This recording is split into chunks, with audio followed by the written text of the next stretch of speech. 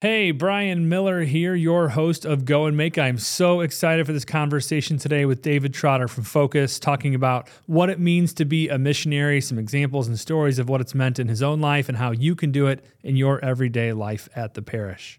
We also want to hear from you guys. So if you have questions or you have topics that you want us to address on the podcast, go ahead and email those into evangelization@archstl.org. That's evangelization@archstl.org. And finally, we want to help equip everyone we can to be disciple makers. So if you would, please share this podcast, like and subscribe on your podcast app, and share this podcast with people in your parish, on your Facebook page, on Instagram, wherever it is that you do your social media. Tell a friend about the Go and Make podcast. Can't wait for this great conversation. Hope you enjoy it.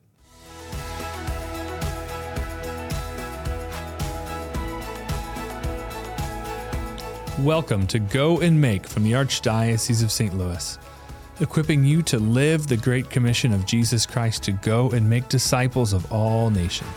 All right, welcome back to the next episode of Go and Make. I am so excited today for our guest. It's a guy I've known for a long time. It's someone who I've seen live a great evangelical witness and someone who's helped mentor me and walk with me in my own faith journey. We are here with David Trotter. So Dave, thanks for joining us. Thank you, Brian. It's great to be here with you. So good. It's so good to see old friends. Back in the loo. Absolutely. Dave serves with Focus, the Fellowship of Catholic University Students. And you've been with Focus for how long? Almost 2 decades. So my wife and I joined staff in 2005 as I was getting ready to graduate from University of Kansas. And Focus, Fellowship of Catholic University Students, and they have some big events coming up in here in St. Louis. We're going to talk about that a little bit at the end. The Seek Conference, January of 24. Can't wait. We're going to have over 20,000 people in St. Louis. So we'll talk about the role of Seek and events and conversion, what that looks like too. Sure. But where we're going to go today, I want to talk a little bit about your own faith story, where you've been in your faith story, and just really how you've seen evangelization happen. Just focuses on the front lines of evangelization on the college campus. So maybe for our people who aren't familiar with Focus, can you tell people what Focus is? Sure. And where they serve? Sure. So broad strokes, Focus, as you mentioned, Brian, stands for the Fellowship of Catholic University Students. Started in 1998 by a man by the name of Curtis Martin. The way that it got launched, funny enough, Mother Angelica had Curtis Martin and Scott Hahn on EWTN. And so they were down there just for an interview with Mother Angelica. And while they're on TV, she goes, "So Curtis, tell us about Focus." And he looks at Scott Hahn and was like, "Okay, I guess we're been dreaming up. I guess we're going to launch this now, right, you know?" Yeah. So it started with 2 missionaries on one college campus, Benedictine College, your alma mater. Benedictine shout out in. People are going to get tired of it. It's probably going to happen every episode, but that's okay. They send out great graduates like yours truly right here. That's right. So started there in 1998, 2 missionaries, 1 campus. Today, fast forward, 25 years later, we have 958 missionaries serving on 235 campuses in 6 countries around the world. And so this massive missionary movement, really, I think what you could say is the fruit of what John Paul II called for, the new evangelization, is really taken to heart. And what we're seeing is young people responding to the gospel in ways almost unheard of today in our woke culture.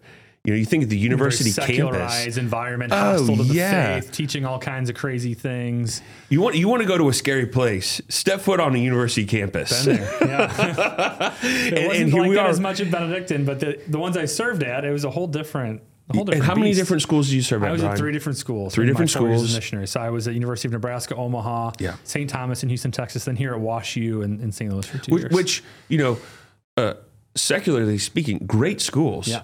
But in terms of, are those places that are really fostering Christian values and virtues, Catholic formation? Not many college campuses that do. Yeah, right? So you have, and what's great about it, and Wash U is a great example, right? Father Gary's been there for such a long time, and you have the heart of the Catholic faith on campus with the Catholic Center.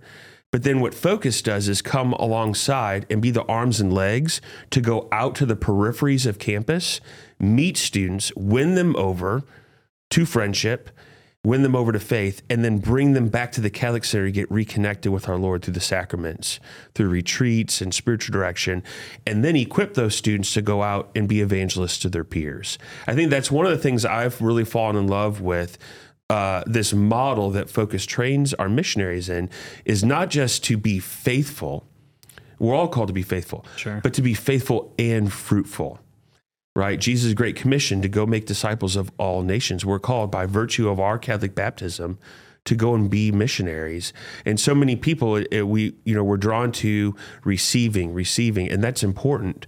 But also that other action of how do I share my faith with others? How do I accompany others deeper in their journey with the Lord?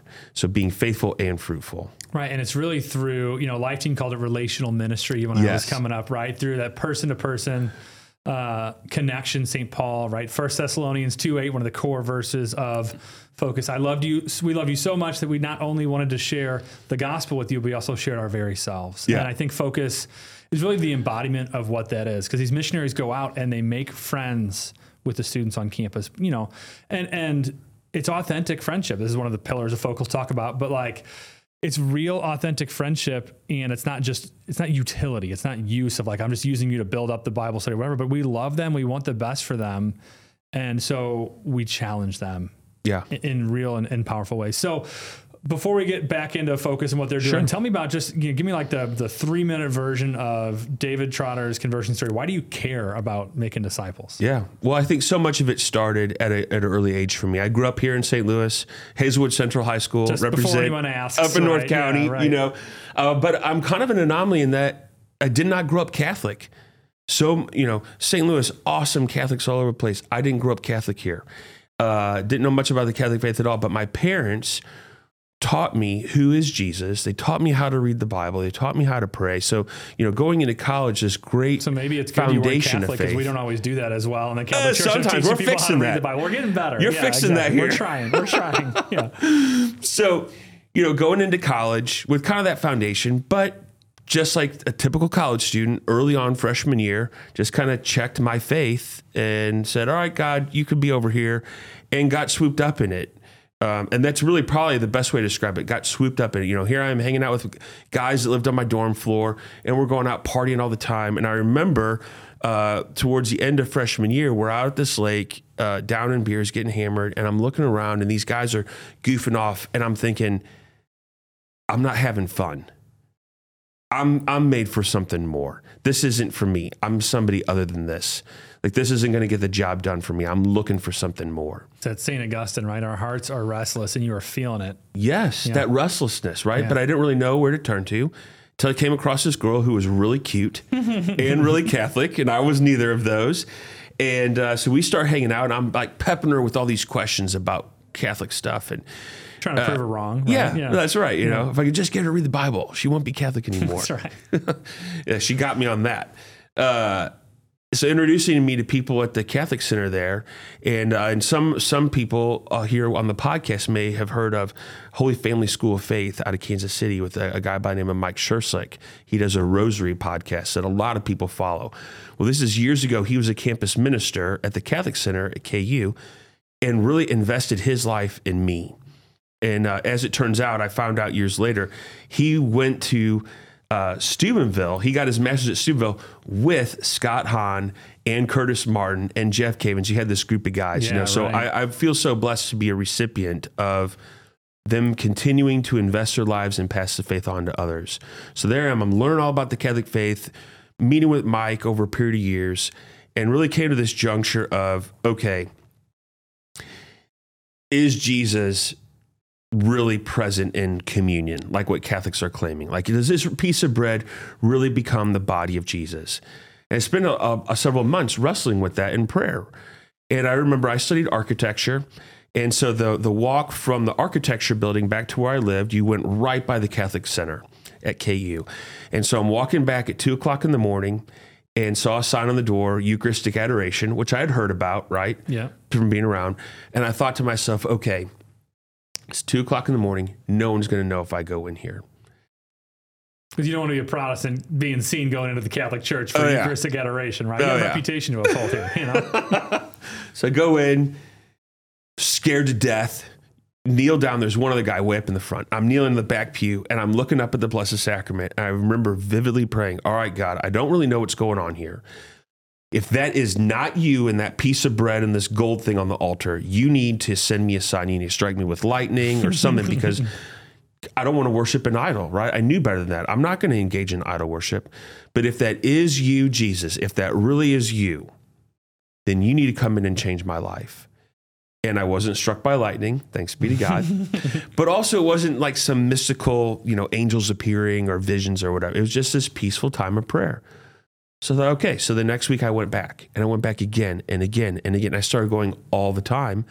And I'm sure you've had experiences like this in prayer where it's like these things that you're wrestling with, the Lord just started solving those issues in my life because I was spending time with him. Yeah. And I thought after that, I was like, all right, Jesus, this is you. And I want to go all in. There's peace, right? I mean, it's really the fruit of prayer becomes peace, that you're not, you feel God's presence. It's not going to, maybe you didn't hear the voice of God in a profound way like some people actually do, right? Which is pretty cool. That's right. I'm kind of jealous of those people.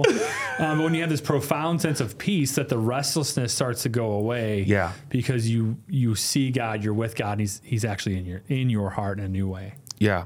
And I think the way you're talking about that restlessness all of a sudden turns to peace, right? It's like Jesus, the disciples in the boat on the Sea of Galilee in the storm with Jesus, and they recognize it's Jesus and the calm that comes from that, right? And so I think at that point, I remember telling Aaron, we were engaged at the time, and I said, hey, I'm going to become Catholic, and I just want to warn you, like, I'm not going to be your average Catholic. I'm all in, baby. We're going all in. I've known you for a long time, and I think that's the only way you know how to do things. Full throttle, so Yeah. It has been the best adventure ever. Okay, so it's just a snapshot of that, right? Because some people, probably not the folks that are listening to us today, but there's people out there that think Catholicism is old and boring and put on the shelf, right? My experience with the faith was so different than that. Within a 12-month period of time, I became Catholic, got engaged, turned down awesome job offers for architecture, and became a focused missionary. Aaron and I moved to a city where we'd never been. We got married and we got pregnant, all within 12 months. And it was just like this explosion of grace. And it has been the best adventure ever. The best adventure ever, right? You want to talk about having a front row seat to watch God work miracles in people's lives, in my own, in yours, if we've gotten to spend time over the years, and you've gotten to see this in the lives of other men and women. It's just unbelievable. I tell people all the time, I go out to a lot of parishes and are visiting with different groups of people and talking to folks, and, our church is dying. And I said, that has not been my experience of the church. Like, I have had a front row seat in my life, in my ministry, to the hope of the church, and being involved with youth ministry over the years and young adult ministry and focus, and just seeing what the Lord does in individuals' lives and then how those become movements that really start to grow. It's been incredible. So when I go out, I see myself as a missionary of hope, right? To give people that hope and confidence in the church that the Lord is still here and the Lord is still moving in ways that you might not see from the back row, and all you're looking forward and you see is gray hair. And I love people with gray hair. I learn a lot in my faith from people with gray hair, and I'm getting a couple in here I was myself. Gonna say. They're coming. I mean, I'm learning from you today, some. and you've got some of these. That's not a shot, but like if that's your only experience of the church is that church where you don't see the vibrancy, you got to kind of go looking for it sometimes. That's what Focus does so well. And that's why we're so blessed to have Seek here this year. If you can come down to the Seek conference and see 20,000 college students on their knees before the Lord in adoration, it's absolutely unlike anything else. Well, kind of to that point, a lot of people, their experience of faith, of Catholicism, is sitting, very quiet, hands folded in the pew on your knees. And there's time for that, it's right? Important, yeah. That quiet reverence is important. And I like those times, but I also like the times of taking a group of guys to play racquetball and wiping the floor with them, And then afterwards, when everyone's out of breath and super sweaty, sitting there and saying, all right, what's the Lord doing in your life? And have a heart-to-heart conversation with them after that, right? That doesn't take place within the walls of a church building. It feeds into that. But our faith is so dynamic and vibrant that it ripples out from there. And then And that's the stuff I absolutely love. Yeah, I mean, a lot of times in our parishes, we do this. We go and we open the doors and we say, come on in, we're here. And we look around and we're sad that no one's there. Yeah. But what we need to be doing, what we need to do is we need to be sent out. Yeah. And we need to go out after the lost sheep, the father who leaves the 99 in search of the one. And that's who we are as missionaries. Right. And you don't have to be a formal missionary to live that mission every day. So I love always hearing these conversion stories from people. And I want to make it like a central part of our discussions here every time, because it's so important for people to realize that there's no two stories that are exactly the same. Yes. There's no formula, right? You walked in and realized that Jesus was there in the Eucharist. That's actually kind of unusual, like that his real presence was there, and you've been wrestling with it, and you had just this like kind of divine inspiration that this is really Jesus. That doesn't happen for most people.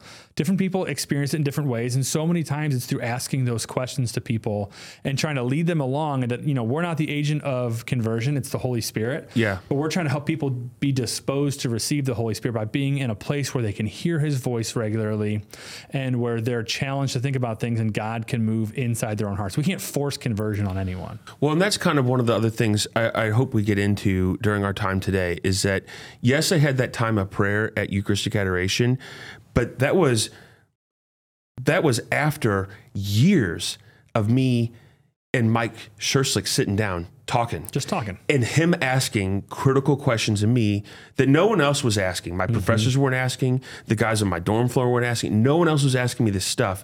And I had to sit back and think about it and say, I don't know. I need to think about that. Right? Here's a great example. Is there such a thing as absolute truth? Right. It's under attack. Does anybody ask that question today? Is anybody really, can you sit down and wrestle with that with someone and share viewpoints and, asking these critical questions that begin to open up the door for curiosity? And so I just kind of want to temper that a little bit, because it was a very powerful time of prayer, but those conversations, the community that was getting built, the people who the Lord was placing in my life to accompany me on that journey was all a major piece of it. Yeah, you mentioned the word accompaniment. That's obviously a big theme in the church and walking with people.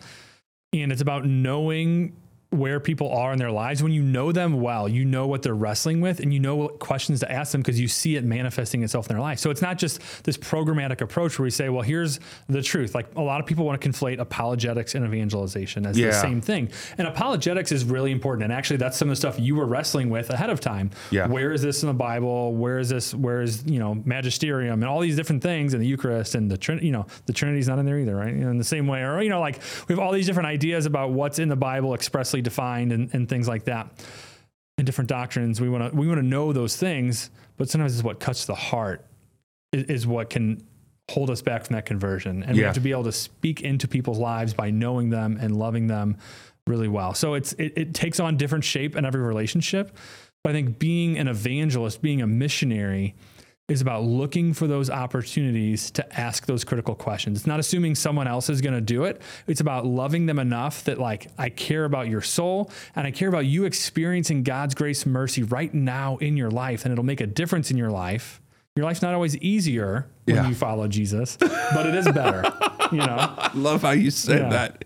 Explain a little bit more what you mean when your life with Jesus isn't always easier, but it's better. It's not this, it's not this gospel of prosperity. Just because you love Jesus doesn't mean you're going to win the lottery and pay off all your debts and everything's going to go well. Like, to follow Christ means to embrace the cross. Yeah. Right. And he took on suffering to redeem it for us because he knew we were going to suffer. Like, that's just how the world works. And it gives meaning to our suffering in different ways. So it doesn't always, but there's hope at the end of it, right? And hope does not disappoint, right? If you read Romans 5, So when we have that hope, that eternal hope, it changes the perspective of everything else we're doing. So not always easier. And sometimes it means that our dynamics and friendships and relationships change a little bit. Sometimes it means you have to pass up an opportunity to make money because it's not an ethical or moral decision. Like, there are so many different things that it can be hard to be a follower of Christ. But the reward is unbelievable. Yeah. And one of the images that was really powerful for me on that, especially this summer, I got to do a retreat. I had never gone through the Ignatian exercises before. And so spent a couple of days in silence going through those. And we've been friends for such a long time. You accompanied me through a time of some very intense suffering in my life a number of years ago. And for such a long time, I was like, embrace the cross. And that suffering scared me. Well, one of the meditations on the retreat really went over when Jesus says, take my burden upon you, for my burden is easy and my yoke is light. And in the meditation, it talks about that yoke not being like me putting on the yoke by myself. You picture the oxen with the single yoke. No, it's actually a two oxen yoke, right? And when farmers would use a 2 oxen yoke was when the soil was harder to till up, or when they're trying to train a younger oxen on how to plow the field. And so you think about being in that yoke. Looking next to you is Jesus, and he's carrying the brunt of that load, and you're the young oxen learning how to plow the field, and it's a difficult field, but he's the one that's carrying the brunt of that load, and you're right in there with them, and you're walking together. For me, that was so helpful because, it's not easy, but it's so much better to be in the yoke with Jesus than to try to do it all by myself. Let's talk a little bit about just kind of practical evangelization and what it looks like too, because so you've done that, you've followed Christ, you've learned to embrace suffering, and that takes some time sometimes too. So you come and you meet Jesus, and then you're sent out on mission on campus with Focus, and just as a missionary in your life, because you can't keep it to yourself because you love Jesus so much, right? You're all in. Yeah. So Focus uses this model on campus of win, build, send. Can you talk a little bit about what that is and how maybe even just practical examples of what you've seen and how it works in students' lives? Because one of the things we want to do on this conversation always is we want to try to be practical. And I can get into these theoretical conversations all the time and talk about strategy and whatever, but I want to leave people some really inspiration of what can I actually do in my life. So Talk about the model a little bit and how you've seen it play out, and then we'll get into some practical tips at the end here too. Sure. And I love the way that Focus frames it. It's a simple and repeatable model, win, build, send, but it really wasn't, Curtis Martin drawing up these ideas or even from other organizations. We can go right back to Scripture. This is something that Jesus lived. It doesn't say the words win, build, send in Scripture, but if we watch what Jesus did, we pay attention to his actions, he won people over through friendships, through entering into their life, asking great questions, walking through the fields and going camping with them, right? He built them up in smaller groups. You think about the times that he spent with the 12 apostles, investing heavily in them, and then he sent them out to make disciples of all nations. And so Focus, the way that we train our missionaries is the exact same model, right? Right out of Scripture. Okay, we want you to go out on campus. We want you to meet students, Catholic, non-Catholic, doesn't matter, right? When you're at the University of Alabama and you're out meeting students, you don't know their faith background until you ask that, but you're just meeting them. You're winning them over through friendship. I mentioned before racquetball. That was a great tool I love to use to build friendship with students, to win them over, was playing racquetball. Sometimes it's just knocking on the dorm room door or sitting down for lunch or going on a road trip. So winning people over through friendship, building them up. The model that Focus uses, we build students through small group Bible studies. And we do that because our missionaries aren't these brilliant theologians. I was an architecture major. What you're talking about, yeah. You have a theology degree, though. I studied theology undergrad. Yeah, right. You were the brilliant theologian. Exception to the rule. Most of our missionaries were not like you, Brian. But the Scriptures, Scriptures cut to the heart. Right? It's a double-edged sword, able to discern the thoughts and actions of the heart, the Word of God. And so we know that if we can help a young person encounter Jesus in the Word, that he's going to start to work in their life. So we lead these small group Bible studies. Bible studies are led by missionaries, but also by students who we've trained. And then we send them out. We equip them with tools on how to evangelize their peers on campus. And in that model, what we do, the hope is doing that during a time while you're in college, then you can be launched into lifelong Catholic mission. Yeah, do it at the parish. So that when you enter into the seminary, or when you enter into the parish, or when you start in medical school, or you start your accounting job, right? You're bringing that formation into the world where the Lord has planted you. So that's a little bit about what we're doing on campus. Okay, that sounds nice, but tell me a story. Tell me of someone who, when you were a missionary, you went out and did win, build, send with. Sure. Well, I'll kind of share a couple different ones, right? Because and I want to hear some from you as well. So one brief story about when this is the fall semester. Many of people just had a family member who moved onto a college campus, right? Focus looks at that and says the first 148 hours that a college student is on campus is such a critical window to get into their life. Making new friends, right? kind of deciding who you want to be. Oh, yeah. You're looking around like, what am I going to do here? So here we are. It's the day after move-in day at University of Nebraska, and there's a young man who I'm mentoring. His name's Chris. So me and Chris go and we start knocking on doors in one of the freshman halls. And so we're knocking on doors just to meet with people. And knock on the door.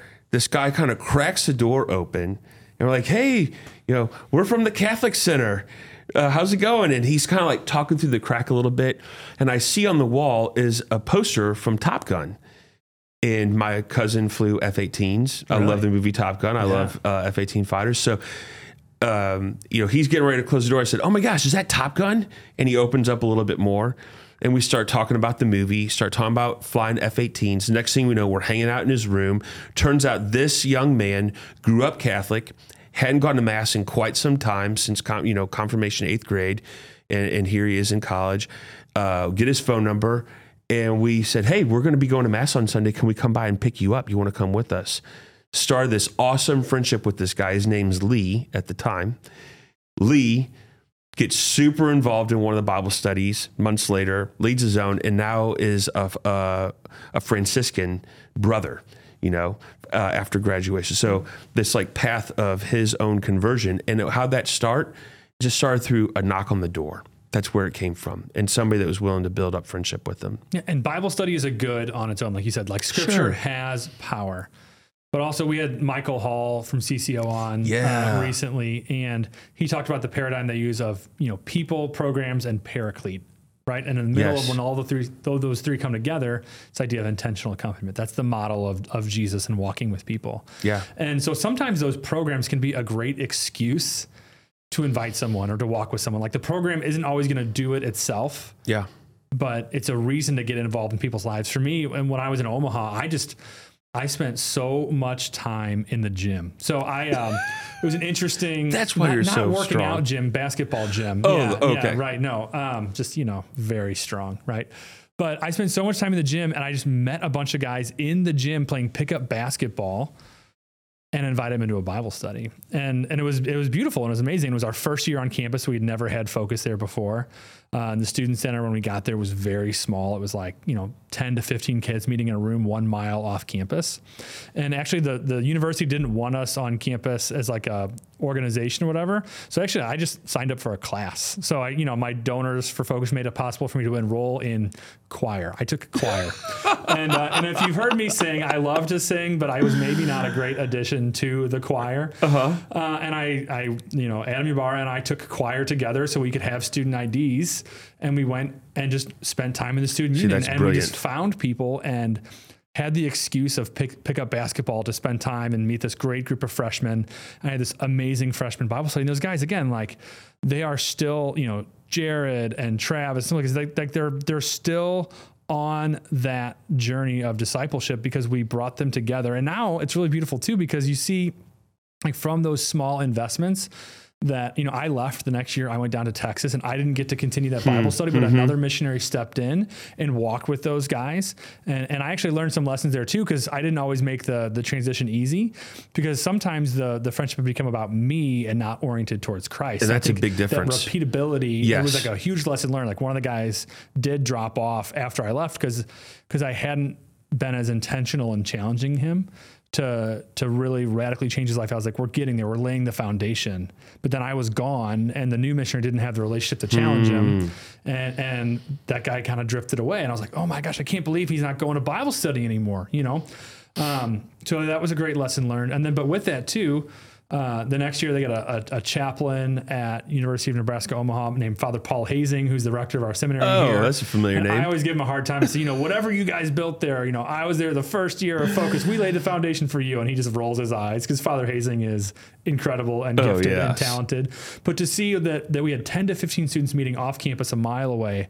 But a couple years ago, they built a Catholic dorm at this state school with a Newman Center in the basement and a chapel in there. And the community it's unimaginable what it is now. I can't even fathom. You never could have convinced me that that's what would have happened from that simple investment of doing surveys on campus, trying to meet students and going out and playing basketball and inviting people into Bible study.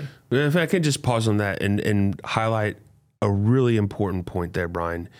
You didn't start by building a brand new Newman Center and say, come on, guys. And actually, when you started, you said 10 to 15 students. And a lot of times it's easy for us to write that off and be like, you want to change the culture and you're starting with 10 or 15 students? Like, come on. But that mustard seed approach over and over again, we see in Scripture, it's the mustard seed approach. You start small. One of the phrases that we use with our missionaries, we call it the little way of evangelization. It's small, right? You look at a guy like St. John Paul II, a hero for our faith, a man of who the world is not worthy of, right? Where did some of that start from him? Obviously from his own father and the relationship he had with his father in the household growing up. But it came from a young man by the name of Jan Tarnowski.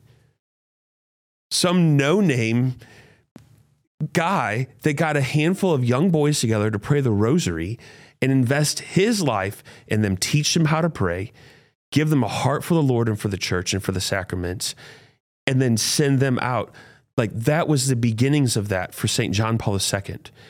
How many of us can be a Jan Tarnowski? How many of us can start with just a handful of people with the faith in the eyes that say, okay, we know where this is going. We're on mission to change the world, to change our culture for Jesus Christ and the church. But the way I start is not to flip the switch, hit the masses. It's investing deeply in just a handful of people.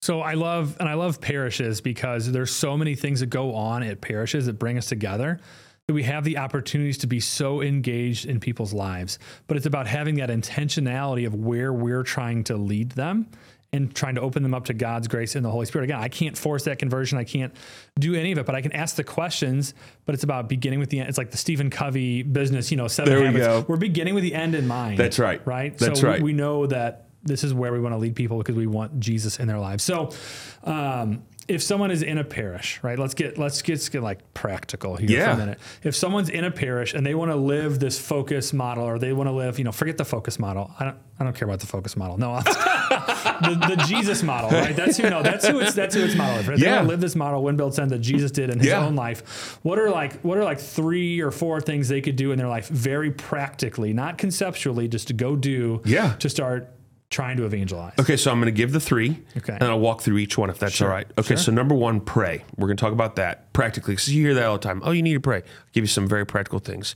Number 2, learn how to ask critical questions, and we'll unpack that. And then the last piece has to do with sharing life. So if it's all right, we'll kind of go through those 3 things. Okay, so pray.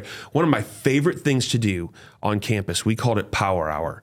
Now, be careful how you use that phrase. That's right. Because some people show up with a beer bong and ready to go, That was not our power. Our power hour was a little bit different, right? Well, we did it in a group. It wasn't just me on my own, right? So you find another person, find another partner in crime or a wingman or someone else who wants to engage in this journey with you or a group of people. And we said, all right, what is going to be a sacrificial hour for us? So we picked Friday morning at 5 a.m. And we would meet and we would go on location to different parts of our campus, not just the Catholic Center. We went out to the peripheries. We went outside of the frat house. We went to the corner of campus. We went to the football stadium. And we spent 30 or 45 minutes praying, doing what's called intercessory prayer over the people in that place. Right? So we would just say, all right, God, we're here at the football stadium. There's a huge game this weekend. We just ask that you send your Holy Spirit to encounter people here at the game, that they may come to know the truth, the way, and the life. We were just praying for that event was going to happen. One of the times we buried holy medals on the four corners of campus, right? Because we know, you said this earlier, the Holy Spirit is a principal agent of evangelization. Not Brian Miller, even though you're awesome. I'm trying. Not Dave Trotter. That's right. Because I have a lot of You're weaknesses. Awesome too. Yeah. It's the Holy Spirit. And if we pray, and if we beg God to show up, what does it look like to beg God to show up? And so this idea of power hour, right? Okay, that's great. We're doing adoration at our parish. Everybody should have a holy hour, an adoration time where you go in and do that. But what would it look like if you went and you prayed on location within the parish boundary, different places? Could you do a rosary walk and walk around in the neighborhoods, begging God to show up, right? The other piece about prayer is to be steeped in the sacraments. Our missionaries on campus, we commit to a daily holy hour, daily mass, daily rosary. This relationship with Jesus begins to fill up and then overflow onto those around us. We can't give what we don't have. John chapter 15 is a great chapter to be meditating through about this in terms of our connection to the Lord and then letting his love and his life spill over to those around us. So, and to be specific too. And I think I love trying to take business principles and put them into the church and evangelization, right? But circle of influence versus circle of concern, right? I am concerned. I want to evangelize the whole world. I think this is my mission. I want to live the Great Commission and go and make disciples of all nations, right? The show is called Go and Make. This is exciting, but I can't actually do that. Yeah. That's the Lord's work, but what can I do and who can I pray for? So to also pray specifically, okay, Lord, put on my heart the people that you want me to reach. Yeah. Break my heart for them. You know what I mean? A heart for the lost. And then when the Lord puts those names on your heart, right, you start to pray for them and you start to sacrifice for them. I love this. Yes. So Ralph Martin did our men's conference a few years ago. Okay. He's awesome. He's great. And he's talking about his adult children who are out of the church. I had been praying for them, come back and whatever. He goes, but when I started sacrificing for them and I started fasting intensely for them, they were both back in the church within a year. Or something like some variation of that. But it was but prayer and fasting and sacrifice. And it's I love that idea of discipleship. It's I want to follow Christ. I want to give everything I have. But you're really a missionary when you're willing to make those sacrifices, not only to grow in your own faith, but for someone else to grow in theirs too. Well, and on that too, Brian, it's not like you doing this on your own. I loved how you were saying earlier, you and Adam Ybarra joined the choir together, right? Man. You have someone else you're doing it with, because if you did on your own, you just can't do it, right? So even now, you look at you and Liz and your family, who else is running with you? You've got other people that you've asked to be shoulder to shoulder with you in this mission. And I think that's important, that we're not being asked to go out and do that on our own. We're doing it with the Lord. We're doing it with other friends next to us. All right, we're going to be here all day if we keep going. So let's go to point number 2. This is, it's just so easy to talk to you. Yeah, this likewise. Is great. Okay, asking critical questions. And this is the fun stuff, right? We're good friends. We know each other. This is a great space to ask and practice. What are questions that I can ask to help people pause and think, right? And we were talking about one earlier. Is there such thing as absolute truth? That was one that somebody asked me when I was in college. No one had ever asked me that question before, and I had no clue what the answer was. But it got me to stop and think, okay, does that even exist? Why not? Why does it? And get to wrestle with that a little bit. I don't know. What are some other critical questions that either you've asked others or that you can think of to help people just kind of pause and think? Well, one of my favorite ones is, when I meet someone for the first time, I always say, just tell me your life story. And it's kind of disarming. Okay. How much do you want? What do we have time for? It depends on the context and things like that. But it's trying to get them to open up about just where they are in life. So one of my favorite questions, that's obviously just a very surface level one. Sure. But to go a little bit deeper, it's just tell me where you are in your faith. Tell me your faith story. And if you just say that, it's not accusatory. It's not saying, hey, do you go to church?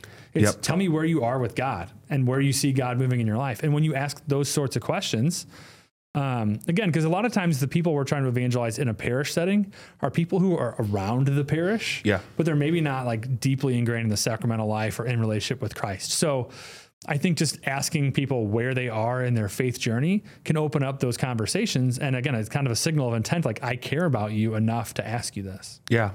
One of my favorite questions that I like to ask, I had a group of young men over to the house the other day. We're having a beer. We're sitting there and just said, all right, hey, why are you here?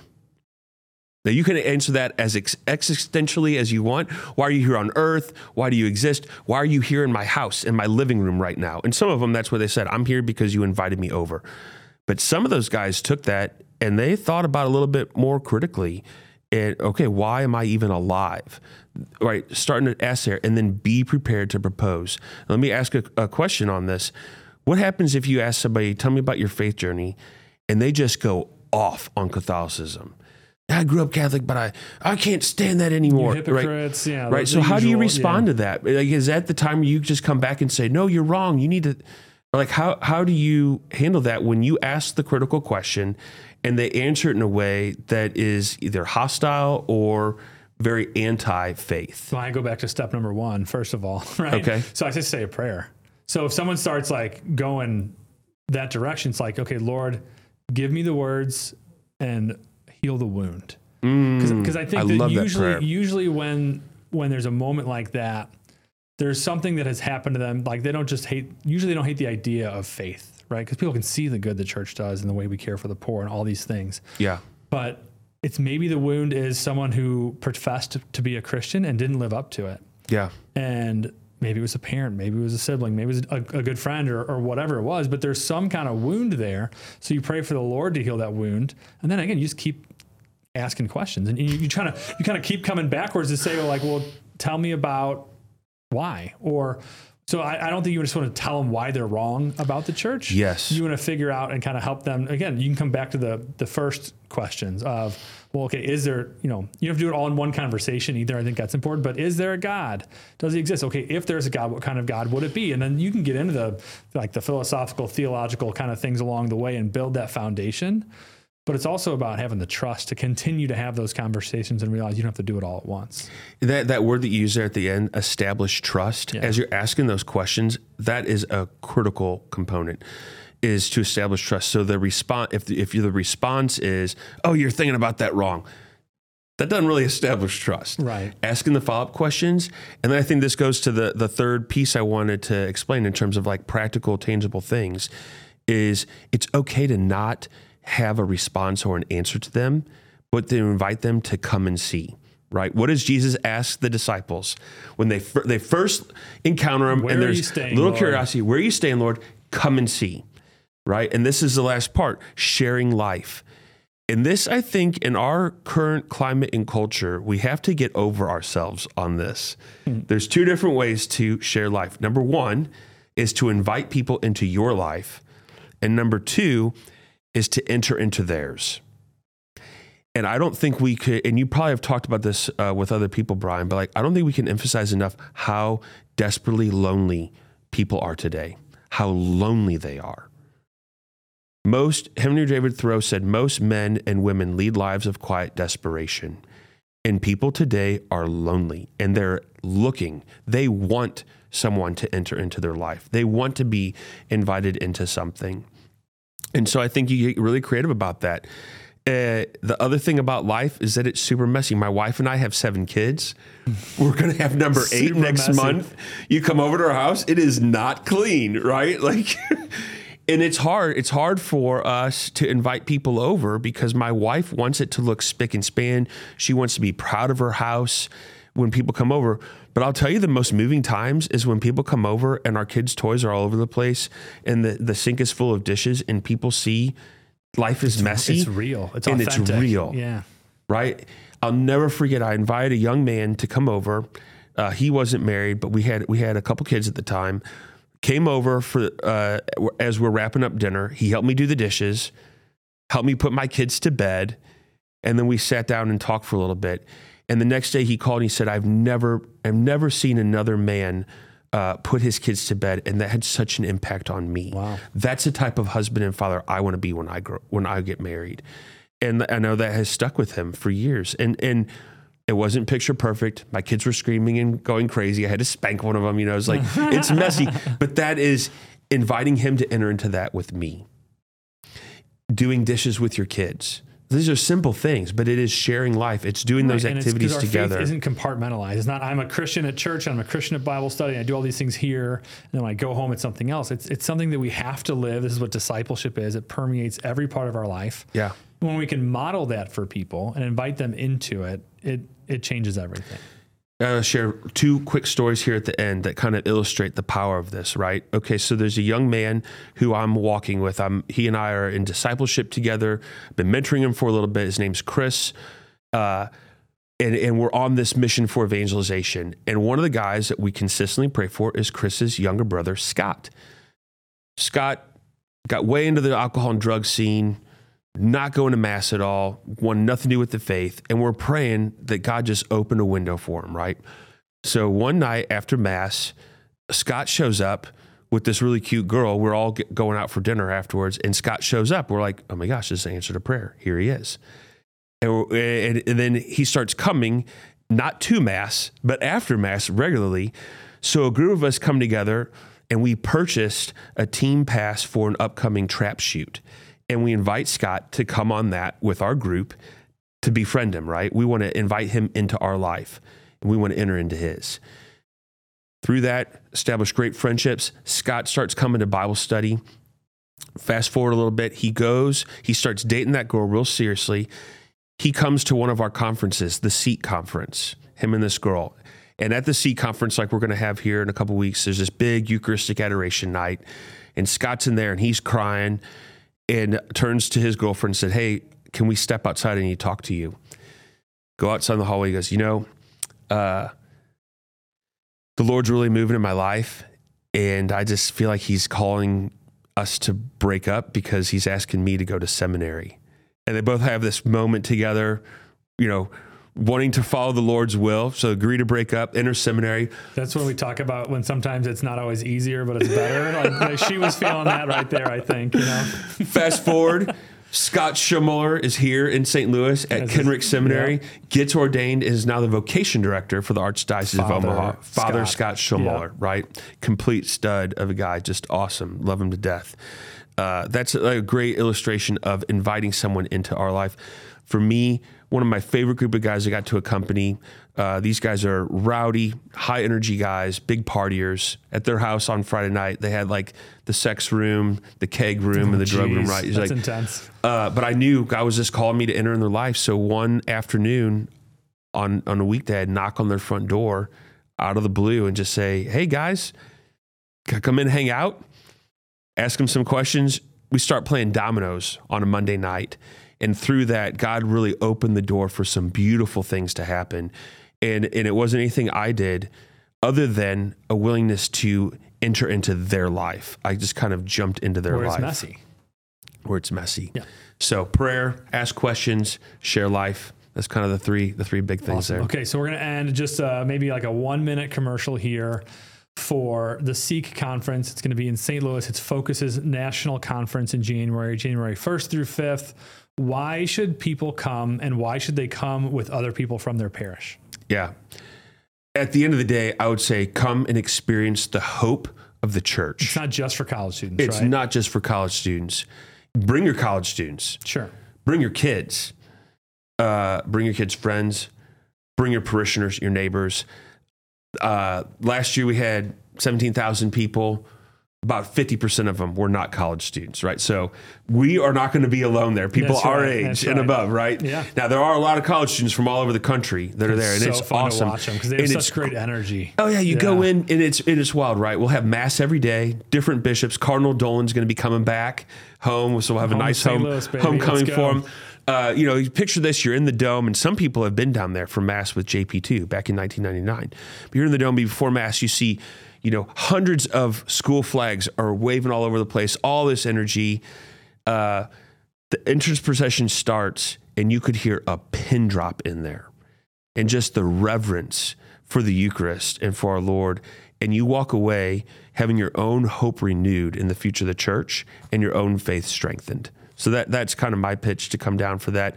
Take 2 hours out of your day. Come down for Mass on one of the mornings. I think, Brian, are we doing something on Wednesday night, the Adoration night? You can get individual keynote passes on Wednesday night. People can come down for Adoration free of charge, which is going to be great. We're going to have a St. Louis gathering. All week, there's a Making Missionary Disciples track, which is specific training about how to evangelize in your parish. So all the stuff that Dave's been talking about here. Father Mike Schmitz will be there. Okay. He's okay. Yeah. Father Josh Johnson. Sister Miriam. I mean, it's the best and brightest lineup in the Catholic world, and it's a shot of hope in your life. And, maybe you need that. Or maybe you feel strong in your faith, but you want to bring someone with you. So you talk about accompaniment, like bring someone with you who needs it, and let the Lord do his thing. David, it has been so great to have you to talk Thanks, today. Brian. Likewise. Let's end with just a quick, we'll model what we're talking about. Let's end with a prayer. Yeah, let's do that. And we'll be sent forth. In the name of the Father, Son, Holy Spirit. Amen. Lord, Amen. we just, we thank you for this time of grace together. We ask you to send us out as missionaries, make us bold, make us prophetic, Lord. And we just pray for the lost. We pray for the lost sheep of the Archdiocese of St. Louis, for those who don't know your love and grace. We pray that you would open doors and opportunities for conversations, Lord, and ultimately you would just send your Holy Spirit to move people closer to you. We pray all this in your name. Amen. Amen. In the name of the Father, Son, Holy Spirit. Amen. Amen. Thank you, David, for such a great conversation. Again, if you have questions that you want us to address on the podcast or topics you'd love to hear us talk about, email them in to evangelization@archstl.org. Like and subscribe and share with your friends. God bless.